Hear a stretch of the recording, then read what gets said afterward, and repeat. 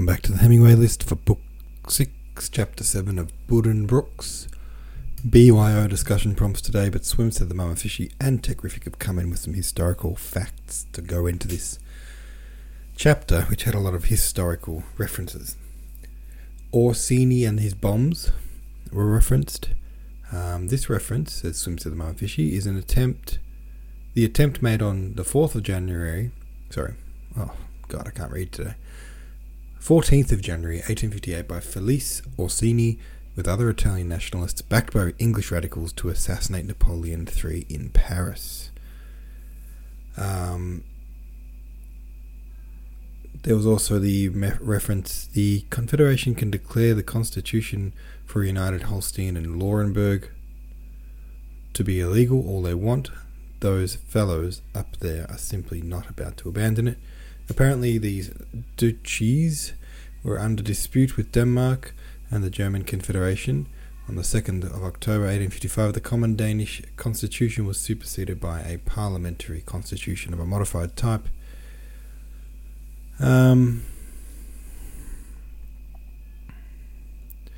also the reference to the direct railway road to Hamburg. First plans to build a direct rail link between Hamburg and Lübeck were put forward in 1831 because of the refusal of the Danish authorities to allow a direct line to be built through Holstein-Glückstadt, which was ruled by the King of Denmark. The Lübeck-Büchen line was built by the Lübeck-Büchen Railway Company.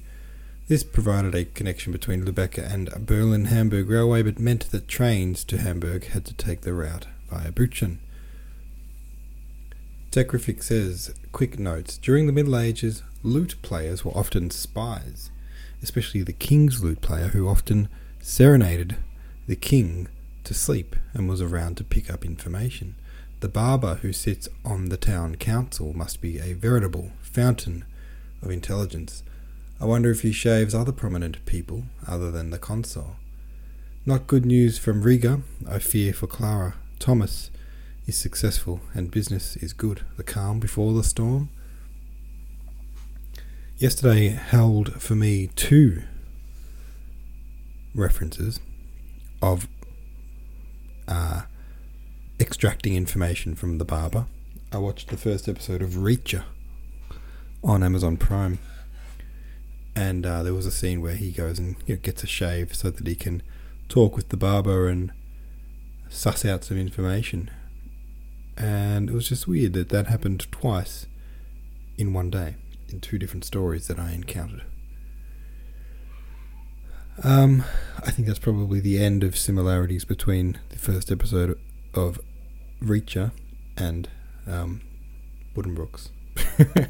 Other than that, they're very, very different. But pretty good first episode. I'm going to keep watching it if you're interested in something good to watch.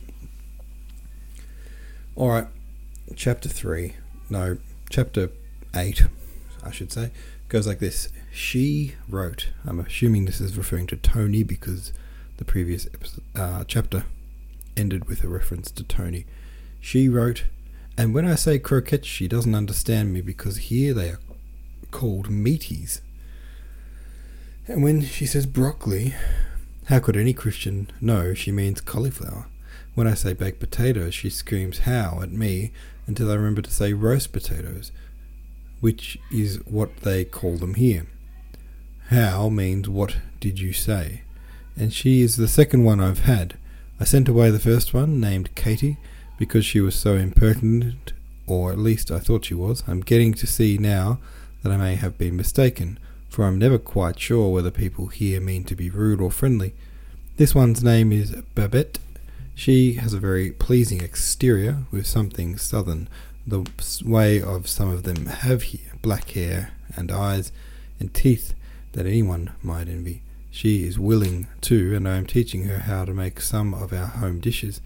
Yesterday we had sorrel and currants, but I wish I hadn't, for Permanida objected so much to the sorrel he picked the currants out with a fork that he would not speak to me the whole afternoon, but just growled, and I can tell you, mother, that life is not so easy. Alas, it was not only the sorrel and the meaties, that were embittering Tony's life. Before the honeymoon was over, she had had a blow so unforeseen, so unexpected, so incomprehensible that it took away all her joy in life. She could not get over it, and here it was. Not until after the Permaneder couple had been some weeks in Munich had Consul Buddenbrook liquidated the sum fixed by his father's will as his sister's second marriage portion. That sum, translated into gulden, had at last safely reached Herr Permaneder's hands, and Herr Permaneder had invested it securely and not unprofitably. But then, what he had said quite unblushingly and without embarrassment to his wife was this: "Tonnerre," he called her Tonnerre. "Tonnerre, that's good enough for me. What do we want of more? I've been working my hide off all my days. Now I'd like to sit down and have a little peace and quiet. Damned if I wouldn't. Let's rent the parterre and the second floor, and still we'll have a good house, where we can sit and eat our bit of pig's meat without screwing ourselves up and putting on so much lug. And in the evening I can go to the Hofbrau house. I'm no swell. I don't care about scraping money together. I want my comfort. I quit tomorrow and go into private life." "Permaneder," she cried. And for the first time she had spoken his name with that peculiar throaty sound which her voice always had when she uttered the name of Grunlich. "Oh, shut up, don't take on," was all he answered. There had followed thus early in their life together a quarrel, serious and violent enough to endanger the happiness of any marriage. He came off victorious. Her passionate resistance was shattered upon his urgent longing for peace and quiet. It ended in Herr Permaneder's withdrawing the capital he had in the hop business, so that now Herr Knopp, in his turn, could strike the and company off his card, after which Tony's husband, like most of the friends whom he met around the table in the Hofbrau house to play cards and drink his regular 3 litres of beer, limited his activities to the raising of rents in his capacity of landlord and to an undisturbed cutting of coupons. The Frau Consul was notified quite simply of this fact, but Frau Permaneder's distress was evident in the letters which she wrote to her brother. Poor Tony, her worst fears were more than realized. She had always known that Herr Permaneder possessed none of that resourcefulness of which her first husband had had so much, but that he would so entirely confound the expectations she had expressed to Mamselle Jungmann on the eve of her betrothal, that he would so completely fail to recognize the duties he had taken upon himself when he married a Buddenbrook, that she had never dreamed. But these feelings must be overcome, and her family at home saw from her letters how she resigned herself. She lived on rather monotonously with her husband and Erika, who went to school. She attended to her housekeeping, kept up friendly relations with the people who rented the parterre and the first story, and with the Niederpohr family in Marienplatz, and she wrote now and then of going to the theatre with her friend Eva. Herr Permaneder did not care for the theatre, and it came out that he had grown to more than 40 years of age in his beloved Munich without ever having seen the inside of the Pinachtok.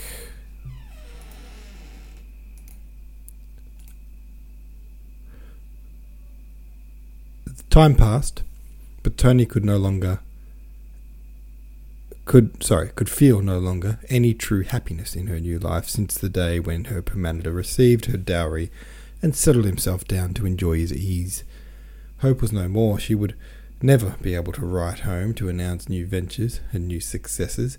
Just as life was now free from cares, it was true, but so limited, so lamentably unrefined. Just so it would remain until the end. It weighed upon her. It was plain from her letters to adapt herself to the southern German surroundings. In small matters, of course, things grew easier. She learned to make herself understood by the servants and errand boys, to say meaties instead of croquettes, and to set no more fruit soup before her husband after the one he had called a sickening mess. But in general she remained a stranger in her new home, and she never ceased to taste the bitterness of the knowledge that to be a born Buddenbrook was not to enjoy any particular prestige in her adopted home, She once related in a letter the story of how she met in the street a mason's apprentice carrying a mug of beer in one hand and holding a large white radish by its tail in the other, who, waving his beer, and said jovially, "Neighbour, can you tell us the time?" She made a joke of it in the telling, yet even so, a strong undercurrent of irritation betrayed itself.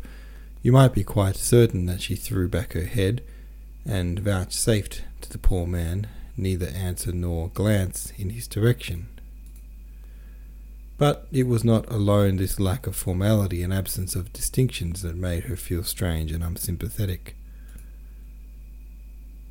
She did not live deeply, it is true, into the life of affairs of her new home, but she breathed the Munich air, the air of a great city full of artists and citizens who habitually did nothing, an air with something about it a little demoralizing, which she sometimes found it hard to take good-humouredly. The days passed, and then it seemed that there was, after all, a joy in store. In fact, the very one which was longed for in vain in Broad Street and Meng Street, for not long after the new year of 1859 Tony felt certain that she was again to become a mother. The joy of it trembled in her letters, which were full of the old childish gaiety and sense of importance. The Frau Consul, who, with the exception of the summer holiday, confined her journeyings more and more to the Baltic coast, lamented that she could not be with her daughter at this time.